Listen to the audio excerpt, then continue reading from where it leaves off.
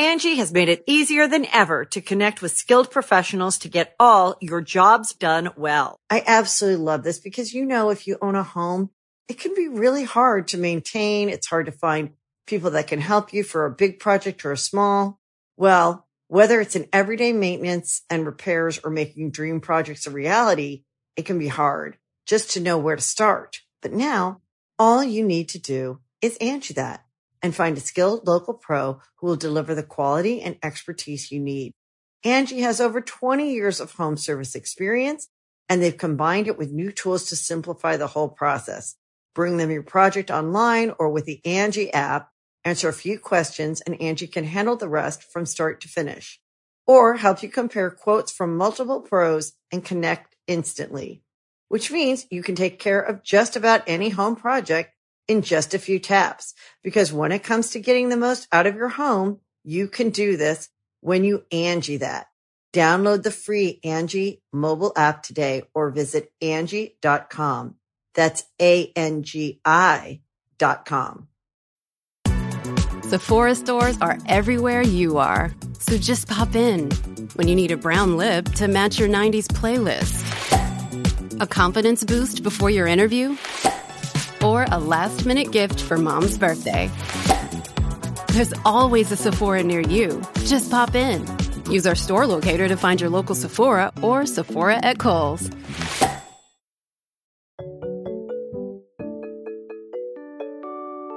At Popular Science, we report and write dozens of science and tech stories every week. And while most of the stuff we stumble across makes it into our articles, we also find plenty of weird facts that we just keep around the office. So we figured, why not share those with you? Welcome to The Weirdest Thing I Learned This Week from the editors of Popular Science. I'm Rachel Feltman. I'm Jess Bodie. And I'm James Harkin. James, thank you for joining us. Oh, thanks for having me. For our listeners who don't know, though I'm sure most of them do, James is one of the researchers behind QI and the podcast No Such Thing as a Fish. Yes. Which is another wonderful show about bizarre factoids and information. Well, thank you very much. As is your show. Thank you. Thank you. We're flattered. A lot of Weirdest Thing fans love No Such Thing as a Fish. So when we were buying our own tickets for their American tour, I figured, why not ask? I'll shoot my shot. And the lovely folks over there were super gracious. Yeah, we're so happy to be on this show. It's really awesome. And amazing to be in New York as well. We can't believe that anyone listens to it over here. Oh my gosh. So many of us do. I know. Well, thank you again. And let's get into it. On The Weirdest Thing I Learned This Week, we start by each offering up a little tease about some kind of fact or story that we found in the course of reading, writing, reporting, etc., and decide which one we just have to learn more about first. Then once we've all had time to spin our little science yarns, we reconvene and decide what the weirdest thing we learned this week actually was. Jess, would you start with your tease, please? I would love to start with my tease. I decided to go with a tagline approach for this tease, and the tagline is, "If looks could kill, the story of deadly mascara." That's my tease. Wow. Okay. All right. My tease is the story of a man who hated coffee so much he may have been willing to kill in cold blood to see it banned. Wow. Wow. Yeah. How could anyone hate coffee? My fiance Oliver hates coffee. Oh, he is I thought wrong. we were cool. Yes, he is incorrect, but I have somehow managed to tolerate it. Anyway, he is not the person willing to kill in cold blood over coffee, I hope. TBD. And James? Okay, well, mine is about killer slippers. Oh my God. So you might wear slippers while you're drinking your coffee, right? And also you had your killer thing over there. So it's kind of the two mashed together. And it's about how Americans used to make their slippers very, very dangerous. There's so much death on this episode. I'm here for it. What should we start with? I'm interested about coffee. All right. Yeah, we can start with coffee. A great way to start any day. Cheers. Cheers. So this is a story about the kind of contentious history of coffee in several European countries, but particularly in Sweden. So in 1746, Adolf Fredrik, who was king of Sweden at the time, he put a very high tax on coffee, allegedly because it discouraged beer consumption. Also, caffeine was like basically a new thing. Oh, so sorry. Why did he want people to drink beer? So that was just he was just a fun guy. He was a fun king. He was a cool dad. But no, I think it was just that it was taken for granted that was the beverage that people would purchase, especially if they were like leaving their homes to purchase a beverage. And it was something that could be made in Sweden with things grown in Sweden. And it had just kind of never occurred to them that some other beverage would come in and become more popular. So it was just like, it was shocking. And it had only been introduced in that area in like the late 1600s, I believe. So by 1746, it had become popular enough that the king was like, uh-oh. So the tax was to prevent the misuse of tea and coffee drinking, and they would actually confiscate your coffee and tea paraphernalia if you didn't pay the tax. So they would like come and take your cups and saucers. Take your Nespresso machine off you. Exactly. Yeah. This was actually then followed by several complete bans because the taxes didn't work. Rich people still were drinking coffee, and in fact, like the fact that it cost so much to get it and keep it made it kind of bougie, in that way. So there are a few reasons for this anti-coffee sentiment. For one thing, coffee houses became kind of like the places where intellectuals and radicals hung out. Right. So it kind of got this association with people who weren't necessarily of ill repute, but people who the monarchy were not super big fans of. So, you had all these like men and women hanging out together and getting philosophical ideas and maybe some anti-monarchy ideas. And beer didn't have those associations because everybody drank beer. So like, yes, there were taverns and bars where nefarious things happen, but that wasn't the beer's fault. Children drank beer. And then there was also this sense, not just in Sweden, but in some other European countries as well, that leisurely coffee drinking was like a dangerously foreign activity. It had become very popular in France, where they had at first been not into it as well. But that's a separate issue. By now, it was popular in France. And so, as was so often the case in not French European countries, Parisian trends were like shorthand for like those layabouts and, dandies and just those fancy people, not getting anything done. So they were like, coffee is not a Swedish beverage. It's not grown here. It's not from here. The act of drinking it is not Swedish. Not their vibe. Yeah, just not our vibe. They also wanted to discourage foreign imports. At one point, they were encouraging people to instead drink something made from the seeds of this plant called Astralagus boeticus, which they called Swedish coffee, which could be grown in Sweden, so it was okay. But then it was too easy to pretend that real coffee was Swedish coffee. So they also banned that. They were like, anything that's coffee. Control freaks. And then there was also a bit of a like xenophobic and racist element where it was very much associated with Turkish and Arabic culture. So some people really liked that, sometimes in kind of like a gross Orientalism way. But other people really did not like that and were like, we're civilized Swedish people. We don't drink the coffee. Again, they were not alone.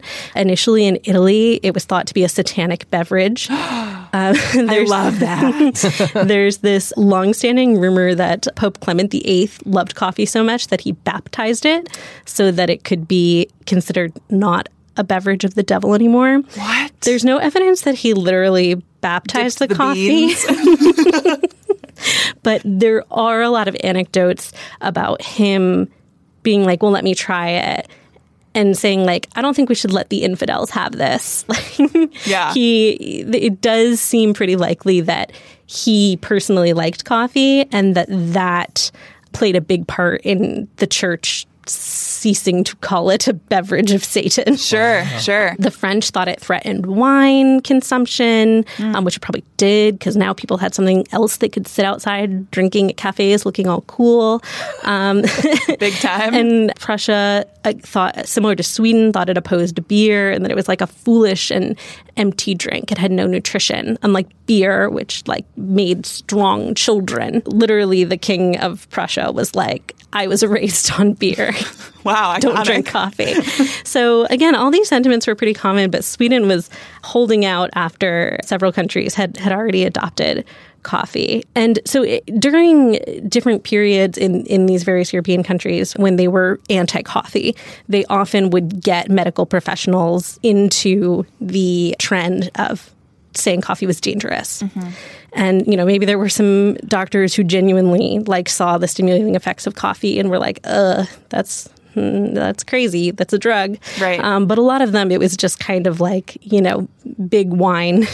Yeah. All the doctors were in their pocket.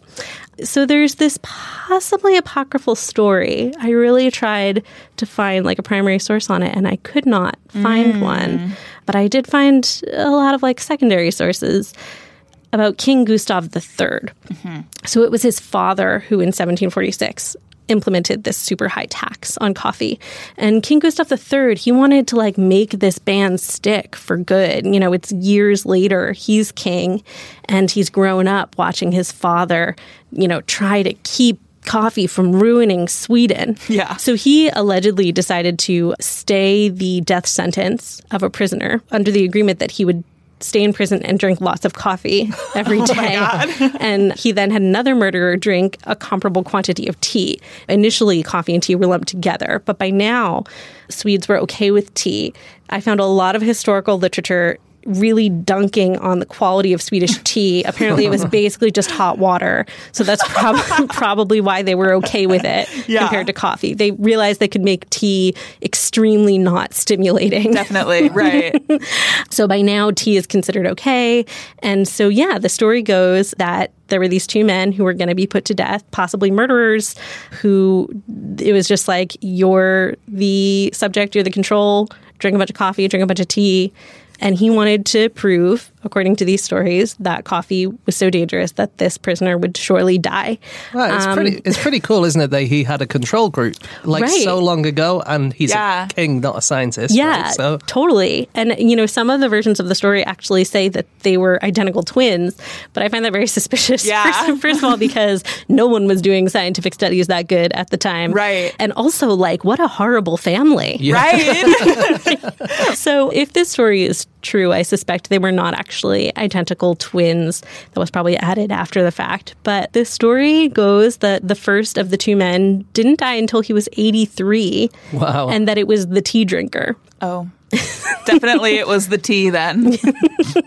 Yeah. In the 80s, though, that's a long experiment, isn't it? Yeah. Well, and the doctors performing it also died first. And in any case, the coffee drinker definitely outlived Gustav, who was shot by assassins at a masked ball in 1792. At a masked ball, probably when he was drinking beer, right? True. Yes, and wearing a magnificent hat, which is still on display in museums. Seriously? If you're going to get assassinated somewhere, in full costume and a masked ball seems like the way to go. His last words were, "I feel sleepy. A few moments rest would do me good." Or coffee would do him good. Exactly. Yeah. Would have done him better. So then Sweden switched back and forth from bans to high taxes until the 1820s. There were periods when it was legal after Adolf's first high tax, but it was always an effort to get rid of coffee until the 1820s.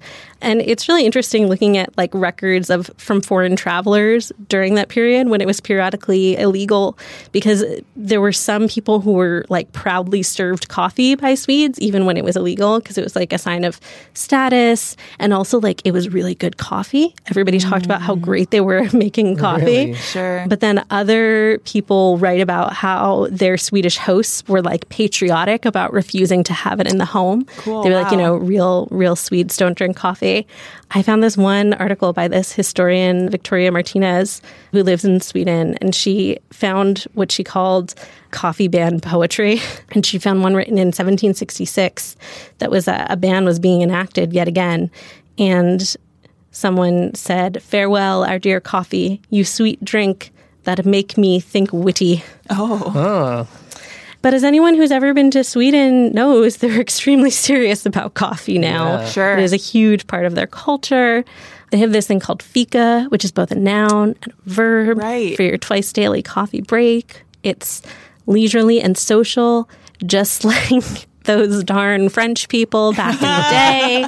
Fun fact, the word is an example of backslang that was really popular in Sweden in the 19th century. So it comes from the Swedish word kaffe for coffee. Oh, so yes. it's fika. Oh. I did not know that. That's really good. They just like taking the second syllable and putting it. Yeah. Yeah. That's cute. It was how the teens kept Those teens. their parents from knowing what was up. Yeah. Now Sweden is very close to being the top coffee consumer per capita. Finland takes the lead at about 26 pounds per person per year. Wow. How many cups do you reckon that is? I don't know. That's a lot. It feels like a lot, doesn't it? Yeah. But there's not much else to do in Finland, I don't think. Yeah. Well, then Norway, Iceland, Denmark, and the Netherlands and Sweden are all very close. Really? Wow, that's interesting. And Sweden is about 18 pounds of coffee per person a year. Wow. Huh. And so, yeah, Scandinavian countries, a lot of them railed against coffee because it wasn't beer. And now they've realized it's a great way to perk you up when it's like dark for half the year and cold. And beer's very expensive in Scandinavia. Yes, it is. It is very expensive. As we learned on our last tour. Yeah. And, like I said, I really tried to find some like primary sources on Gustav's experiment. And there are a couple of books that write about it really matter-of-factly. And they're the sources everybody cites. But they don't have any sources. Yeah. Which is a thing to remember when you're reading a book, is a lot of books aren't fact-checked. I was just going to say, there are so many books that are just not fact-checked at all. Yeah, so I'm very curious to see if maybe one day I'll be able to find a more precise source for this story. But we do know that Gustav and his father fought hard against the rising tide of coffee in Sweden, which is now basically their national beverage. Totally. I think that's great. Also, as for the health effects of coffee, we now know it's like fine. There's some evidence that some of it is good for you. People hear about caffeine overdoses a lot, but those are like, powdered caffeines, usually, or energy drinks are dangerous just because they're so much easier to drink fast than coffee. Yeah. Cold brew is also dangerous for that reason. So it's like, remember it's a stimulant. Yeah. Drink it in moderation. But unfortunately for Gustav, it is way less likely to kill you than someone with a pistol at a masked ball. So that's my story about coffee. I love it. Thank you. All right. We'll take a quick break and then we'll be back with more facts.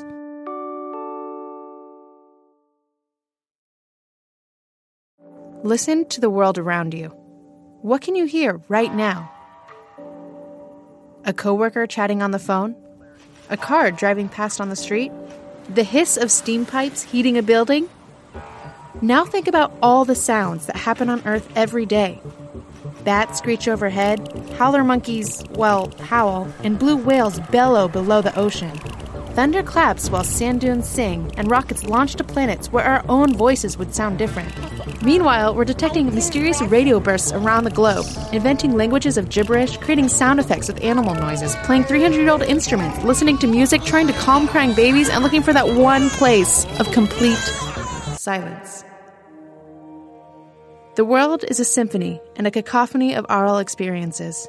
Read and hear all about it in the Noise issue of Popular Science. Available on newsstands now and at popsci.com/listen.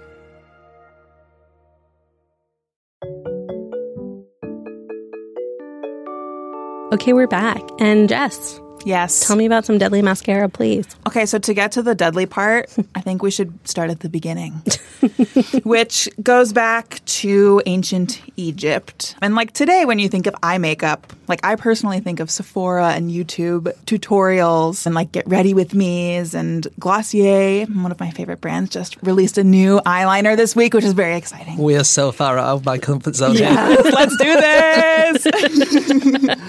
But like I said, this goes back to ancient Egypt and even perhaps to the Greeks. We don't have as much evidence of that. But we do have direct evidence of an eyeliner-like substance called kohl, K-O-H-L, from 3100 BC during ancient Egypt. And if you wear makeup, the word kohl might be familiar to you. Like Lancome has an eye pencil called Le Crayon Kohl. I won't do it in the French accent, but they have a product called that, and a lot of colors of makeup products that are dark gray or black do have the name kohl, even though it's not the same substance.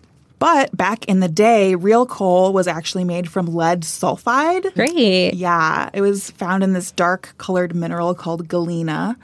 And people would mix it with a bunch of stuff like oils and animal fats to get the kind of like paintable or spreadable consistency that they wanted. And back then, pretty much everybody, like rich or poor, man or woman, everybody wore coal around their eyes in an eyeliner like fashion. If you were poor, though, you usually made yours out of like soot or other minerals, so you could kind of tell it wasn't as shiny or pristine as the rich people's coal eyeliner. It's a dupe. Yeah, it is. Oh my God, it was the original dupe.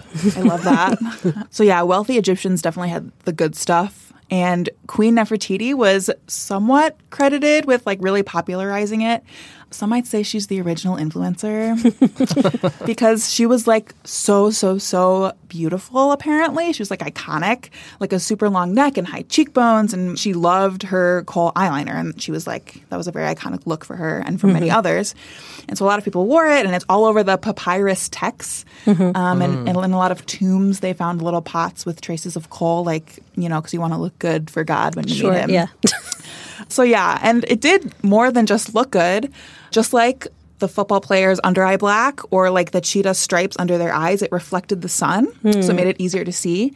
And there was also a study in 2010 that found coal has antibacterial properties, so it's also like hygienic. Wow. Which is fascinating. And some places still use coal or like similarly formulated coal, like in India, Pakistan, Africa, and the Middle East, like in modern days, like today. But it is outlawed in the U.S. because it does have dangerous levels of lead. Like you can get lead poisoning. But the United States didn't always regulate its cosmetics. I mean, they barely do today. Yeah, but it used to be so much worse. So basically, eye makeup really didn't even become popular in America until the 1920s because in the Victorian era, which frequently comes up on this podcast. A weird era. Yes, very weird. Makeup was seen as kind of like a sign of prostitution. It was very like looked down upon, like you were a hussy or something. And, you know, during that time, people would like maybe darken their eyelashes with coal or like elderberry plants, but they would do it in secret because it was, you know, very stigmatized. But then when in 1912, a German Egyptologist unearthed Nefertiti's bust for the first time, being the greatest influencer of all time, she captivated Americans in many spheres. The following decade or so was called Tutmania, which was like, because it's the same era when King Tut's tomb. Yeah. Wow.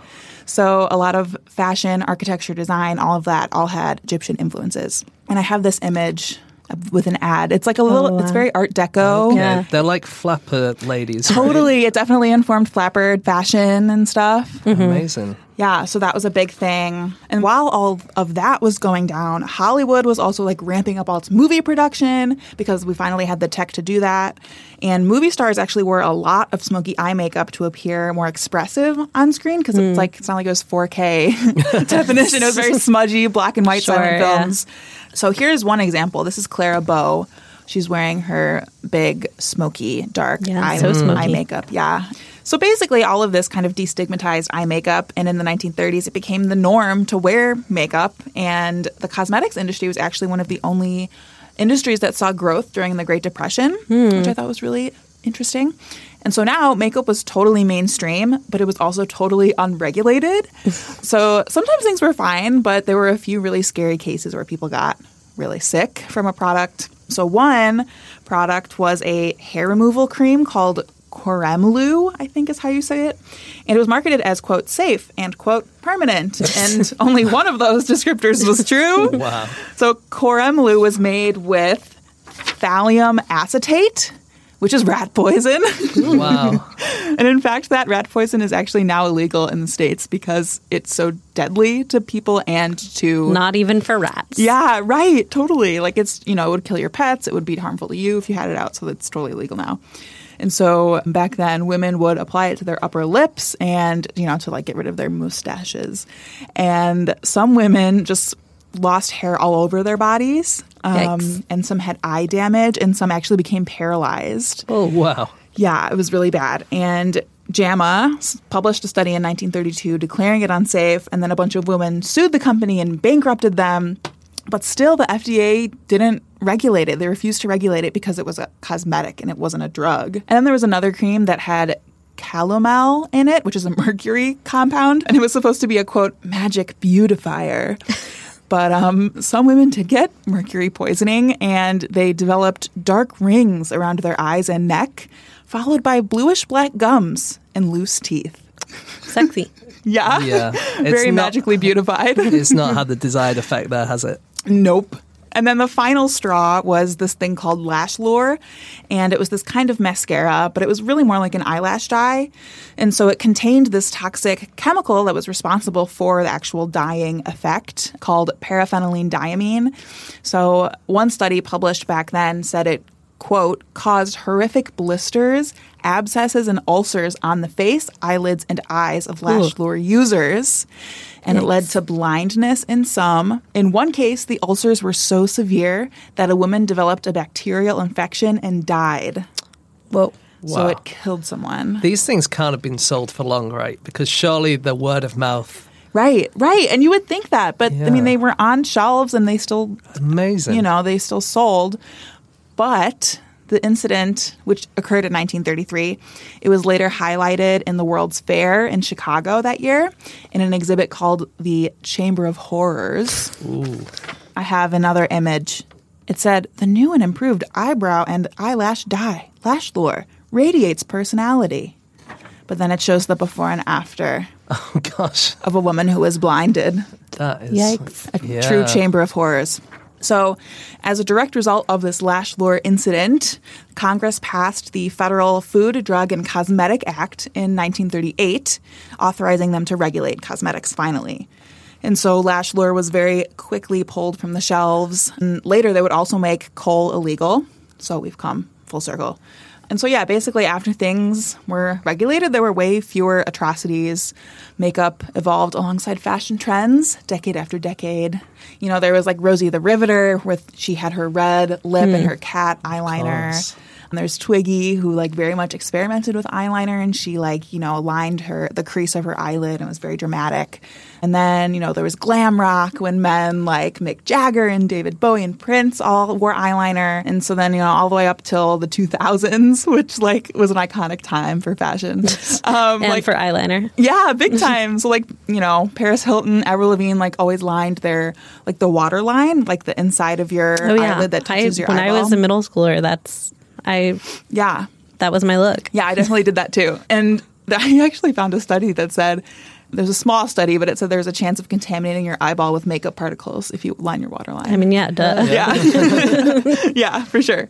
But yeah, now we're here in 2019, and I guess the trend now is kind of no makeup, natural makeup, or the really extravagant and intricate cut crease tutorials on YouTube and stuff. But then isn't it people use Botox, and that's the most poisonous thing on the planet, isn't it? I mean, I don't know the specifics of Botox. It's the botulism bacterium or something, isn't it? I think it's Botox is? I think so. It's really poisonous. Really? Yeah. No, it's literally just like cow poison. I had no idea. But and then in the past, people have put belladonna in their eyes and lead on their faces. And then what is it about putting poisonous things on your face? I don't know. I think it's, the patriarchy, man. I don't know.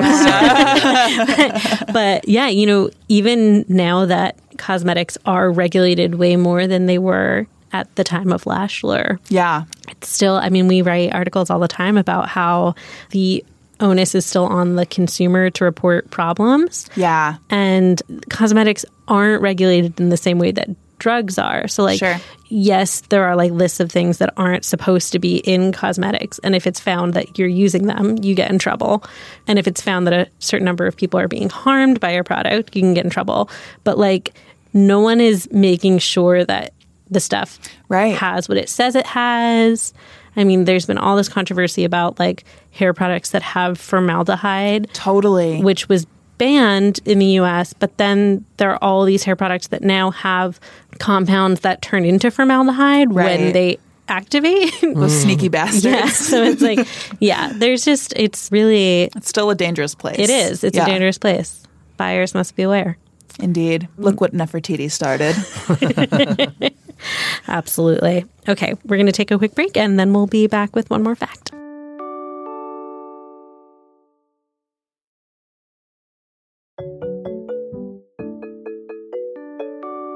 All right, we're back. And James, it's time for your fact. Yes, I have to tell you about my dangerous slippers, yes, don't please. I? So, this is a fact. I'll just read out the fact as it is, and that is that Americans used to make their slippers radioactive so they could find them in the dark. Oh my God. Okay.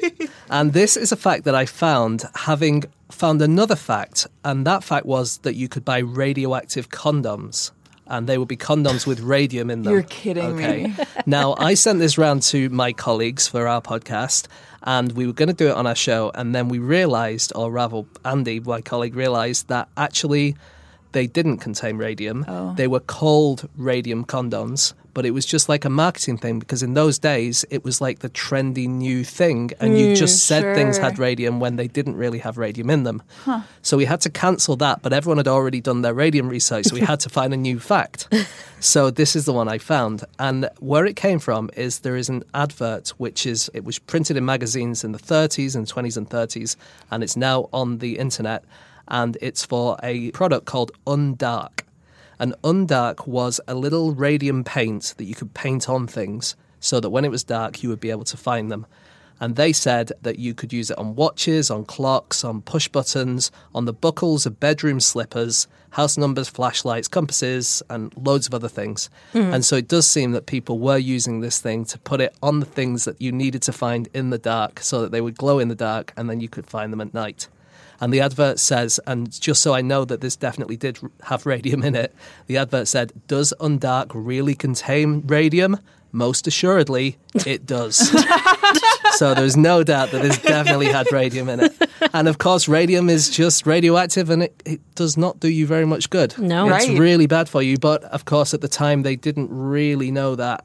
The studies were coming out that people were finding that out, but these companies didn't really care in those days. Sure. And so there was all sorts of things that you could get with radium on them. Not just, you could buy radium water, which you could just drink, and it's supposed to make you feel better. And actually, it would make you feel better. For a small amount of time, it would make you feel better. Because if you think about it, you've got this radioactivity coming into your body, and your body then attacks it. Sure. And how does it attack it? It fires out white blood cells and red blood cells and stuff like that. So for a little while, you feel awesome because you've got Wow. all this blood pumping around your body.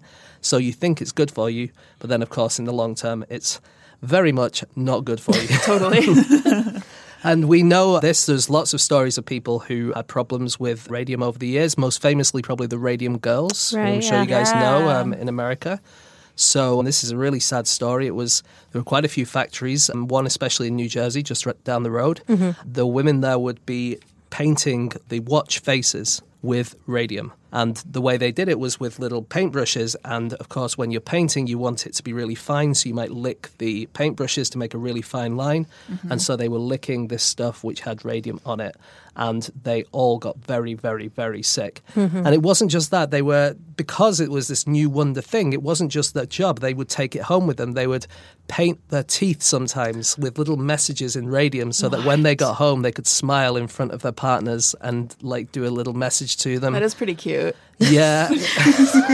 Like, I get it. Yeah, no, I do see it, but yeah, it didn't work in the long term. Sure. You had people, they would, for instance, paint their nails, glow in the dark. The clothes that they used to wear for the factory, you wouldn't usually wear your work clothes to go out at night, but if they glowed in the dark, you definitely might do. So if you went to a party in the evenings, then they would wear these work clothes so that they could stand out in the parties. And then, unfortunately, they all started to get really, really, really sick. And basically, there was a lawyer called Leonard Grossman, and he saw everything that was happening, and he decided that he needed to get something for these ladies. So he worked pro bono, and they had a massive load of lawsuits against the companies who were making these radium watches. And after 8 appeals, they finally got victory. And fortunately it was a lot too late for a lot of them, but some of the people managed to get something back from these companies and they were prosecuted. But the very last one actually died when she was 107 years old. Oh, wow. Only about 10 or 20 years ago, I think it was, maybe less. And she was called Mrs. Keene, and she was really lucky because she didn't like the taste of radium. And so she worked in this company, but then she didn't really like to use it. So after only a few weeks, she left. Wow. But she still got really sick, but she at least lived. A bit like King Gustav managed to outlive them all in the end. So yeah, this is radium. It was found when was it found? In the early 20th century by the Curies. Marie Curie, actually, when Pierre died, she wanted to carry on with her work, but they didn't she kind of fell a little bit on hard times, and there were a few I don't know if you know There were about... some scandals. Yeah, scandals with married men and what have you. And, What? Yeah. I didn't know that. There were also a bunch of rumors that she was secretly a Jew, which I love that got. I love that got to be part of the scandal. And like, she's sleeping with married men, and what if she's Jewish? Yeah. There's a famous letter, I think, from Einstein to Marie Curie just before she got she got 2 Nobel Prizes, didn't she? Did she? Well, just before she got a Nobel Prize.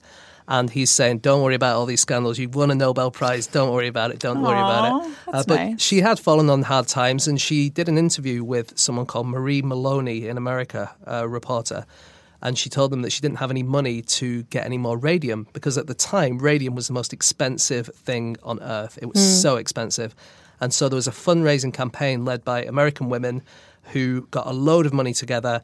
And Marie Curie traveled to the United States, and she was presented with 1 gram of radium by President Warren Harding in 1921, a single gram. And you might think that's not very much, but actually 1 gram of radium in 1920 or 1921 would cost you about $100,000 in those days. And to put that into context, that was about the budget of your average Hollywood movie. Oh my God. For a single gram of radium. That's wild. Because it was the best thing in the world. People just thought it was amazing. They thought this was a cure-all. They thought they wanted everything to glow in the dark. It was really, really popular. And then, of course, they realized that it was making people sick. And then companies kind of carried on selling radium things for a little while until probably the Second World War, when the atomic age really kicked in and people realized that perhaps it's not something you want to put on your teeth. Yeah. Yikes. I remember, I've heard that the Curie's notes are still too radioactive to handle. Yeah, I believe that is true. Because it's got such a long half-life, radium. It's like, I don't know, 1,600 years or something like that. It's going to keep being radioactive. And when the Radium Girls had this lawsuit, they needed to find out who had been affected. And they exhumed some of the bodies, and they were still glowing in the dark when they exhumed the bodies. That's so eerie. Isn't it just? Yeah. Ugh. As if it wasn't eerie enough. Totally. Right. Yeah. The thing is, everything's kind of slightly radioactive, sure, right? That's true. So you're always going to have some radioactivity in you. If you just walk down the street, if you go in an airplane, no matter where you are, some places which have a lot of certain rocks in the ground will be more radioactive than others. And actually, it's not, it's fine. It's just part of life, right? But it's just when it goes above certain levels, and it can be a real problem. And radium is like hot. Yeah. Yeah, radium is a bad one. Not even sure once. Is. So, like, for instance, I was saying you could get this radium water. The worst thing about that is it was in jugs that had radium ore in them as well. So these weren't the uranium ones, they were radium ones. But the ore also had arsenic and lead in it. And so when you put the water in, it all leached into the water. So not only were you getting radium poisoning, you were also getting lead poisoning and also getting arsenic poisoning. Mineral water. Yeah, it wasn't good for you. But people thought it was, like I said, because it gave you a short-term boost. So in Austria, where the Curies originally got their radium ore, in a place called St. Joachimsthal, they had the Radium Palace Hotel, which sold radium beer. And gosh. I couldn't quite tell whether that had actual radium in it. Because the water there did, so it feels like they might have brewed it with that kind of stuff. Right. I couldn't tell whether it did or not. But they had 2,500 customers a year, and one person who went there was Robert Oppenheimer. Oh, wow. So it might have helped him to get into that kind of idea. But yeah, loads of things had radium in them. You could buy radium golf balls. Which supposedly would go further than other golf balls because they had radium in them. Yeah. Little super-powered It doesn't balls. seem like it would work. No. At least you might be able to find them if you lose it in the trees or something. I don't know. But yeah, so that's my fact, really, that in the olden days, they put stuff in stuff that you really shouldn't have. Yeah. Totally. A classic tale. Indeed. Exactly. But it's exactly like, isn't it, all the stuff that they had in the makeup and things like that. And people don't always realize at the time that it's really bad for you, do they? But then the problem is that when they do realize, they just tend to push it a little bit too far. Yeah. I always get a little creeped out wondering, like, what are the things that we're using today? I was just thinking that. Well, so the one thing that I think is that maybe like microplastics, right? Oh, so definitely. if you think about these tea bags, like silk tea bags, which have got nanoplastics in them, and humans are ingesting some. I read one fact, I don't know if this is true, but I did read it, that said like you're ingesting about a credit card's worth of plastic every year or something like that. I'd believe it because there are Wow. traces of it in so many things. So many fibers that are meant to be more sustainable because they have recycled plastic in them. They shed all that plastic all the time. And it's so easy to believe that that is not good for you. Yeah. I mean, I don't want to start any kind of like panic or anything like that, but it does feel bad for you, doesn't it? Yeah. Maybe one day they'll be like, those idiots. Yeah. Or maybe it'll just be something that we hadn't thought of. Yeah. Maybe it's just, I don't know, podcasts are bad for you. Oh, yeah. We didn't realize all Totally. that time. It'll definitely be us. All that dangerous audio content. Honestly, like, it's optimistic to think about what people will call us idiots for because that means that they'll be there and they'll be fine. That's true. That's true. That's dark, Rachel. Oh, it's Sorry. dark, but it's quite positive at the same time. Sure. I look forward to there being humans long enough for us to be silly idiots one day. Yeah. And on that note, what was the weirdest thing we learned this week? Oh, good question. I really liked the toing and froing of coffee. I think it's so strange that it could be really, really popular, then really unpopular, then really popular, then really unpopular within such a short amount of time. Yeah. Oh, and actually the best fact that I learned was the fika being backside. Yeah. Yeah. That's also my favorite fact so that far. will definitely stay with me, that fact. I think I vote for the uranium because I love the painting of the teeth with the uranium. Or radium. radium, yeah. Sorry, the radium. Yes. That's Painting my vote. teeth, yeah. Yeah. Yeah. It's like, it creeps me out because I can totally imagine painting my fingernails with a glowing substance. Totally. Yeah, like if I was a teenage girl working at a factory instead of sitting in a high school in South Jersey. Totally. And I had radium instead of whiteout. But I'd have no fingers left. That is a scary thing, isn't it? Yeah. Because every single one of us can imagine being in there and just messing around and thinking, "Oh, I'm going to put radium on myself," because everyone, of course, they wouldn't let you do it if it was dangerous, would they? But of course they would. Yeah. A lot to think about. Yeah. Okay. We didn't pick who won.